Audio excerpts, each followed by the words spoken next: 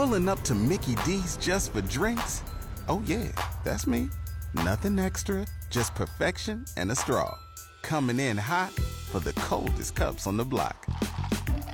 Because there are drinks. Then there are drinks from McDonald's. Mix things up with any size lemonade or sweet tea for $1.49. Perfect with our classic fries. Price and participation may vary. Cannot be combined with any other offer. Ba-da-ba-ba-ba. I'm screaming doctor. All right, it is a Wednesday morning, and that means it is time for our weekly doctor visit with Dr. Stan Anderson, and he is on our WHBC Newsline right now. Good morning, Dr. Stan. Hey, Pam, great to talk to you. I hope we're not sick enough that we need a weekly doctor visit.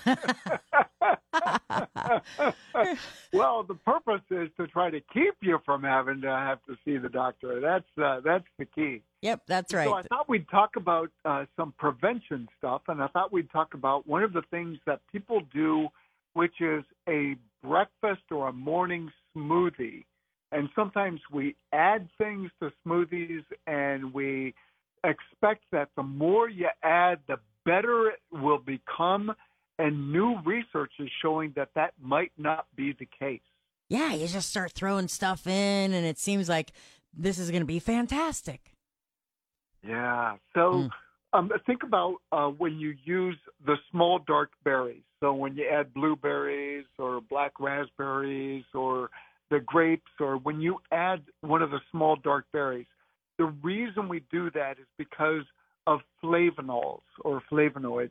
And those are a type of compounds that are supposed to be good for your brain, good for your heart.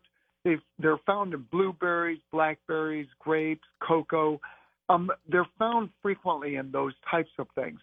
And so the idea is that if you add other things, is it going to affect the absorption of flavonoids into the system? So this is a study that was published in Food and Function, and they were looking to see how when you add bananas or things that have something called polyphenol oxidase.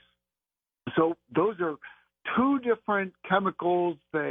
We just assume that they all work together, but research is showing that when you add those two into the same mix, they actually fight each other.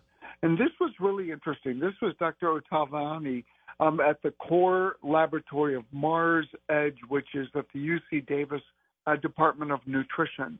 And what they did, fascinating, they ended up adding different levels to flavanol.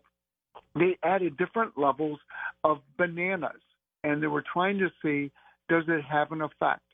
So first, what is in a banana that might not be good? Think about any fruit, or banana specifically, if you peel it and you leave the banana out, what will happen? Instead of it being kind of a yellow, it turns a different color. It kind of turns brown. So the browning that occurs when you peel a banana is from an enzyme called polyphenol oxidase. So it's a naturally occurring enzyme. It's in those foods. And when air hits that particular fruit, it's exposed to air or cut, or when it's bruised, it causes the fruit to turn brown. And that's because of polyphenol oxidase. So they wanted to know whether consuming freshly prepared smoothies made with different polyphenol oxidase, or PPO, containing fruits, if it impacts the amount of flavonols that are available to the body. And what they found, so this was interesting. So the way in which this was done was they ended up taking a flavanol capsule. So everybody took a flavanol capsule. Blood and urine samples were analyzed to measure the amount, the level of flavonols present in the body after ingesting the smoothie, the samples, and capsule. And they found that when you had a banana smoothie, it lowered the levels of flavonols by 84% compared to people who did not take a banana smoothie. And Wow. Wow. yeah, you think, you add more stuff. 1 plus 1 equals 2. More is better. So you add more fruits, you add more things, you're supposed to get a better outcome. This is a study that clearly shows that if you're taking flavanol and you add something that has polyphenol oxidase, such as a banana, it dramatically lowers the level of flavonols in the smoothie and therefore the level of flavanol that's absorbed in the body. So food preparation makes a huge difference in outcomes. So the foods that have flavanol are lettuce, tomatoes, onion, kale, grapes, berries, tea, red wine.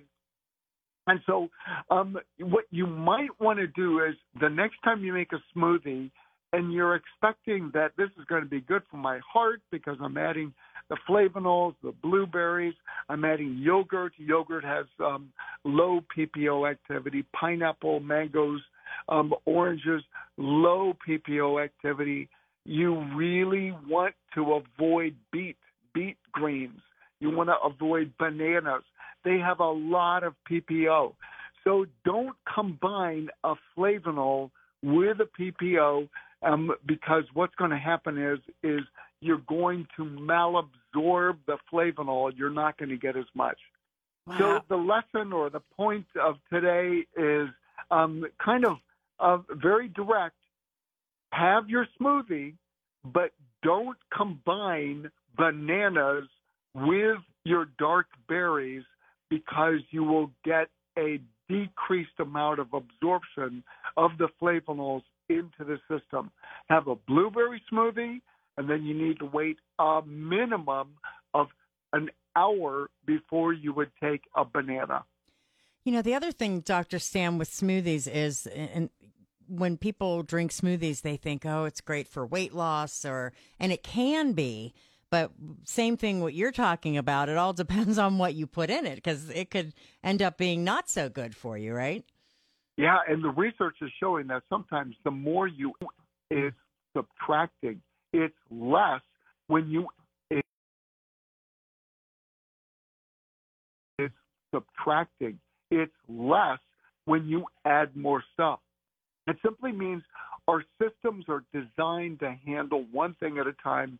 And when you add too much, instead of having a better outcome, you're going to have a less outcome. You're going to have a worse outcome. So, bottom line is have your blueberry smoothie, but don't add bananas and don't eat a banana or beet for at least an hour afterwards. Very good. That's great to know. Good stuff. Back away from the banana, people. Well, it's practical. That yes. was the key. And the way in which oftentimes people end up not feeling as hungry when they do have a smoothie is that it takes up space. It's not a whole lot of calories. It ends up distending the stomach, and it makes you feel satisfied with a smaller amount. So that's one of the benefits of smoothies. From a pragmatic point of view, when it comes to your goals of what you want to do, if you want to try to lose weight, it still boils down to having to be careful about what you do throughout your entire day. It's not a one-shot type of a thing. It's the entire day. How do you live your life? All right. Very good. We appreciate the information, Dr. Stan, because we wouldn't get it from anyone but you. That's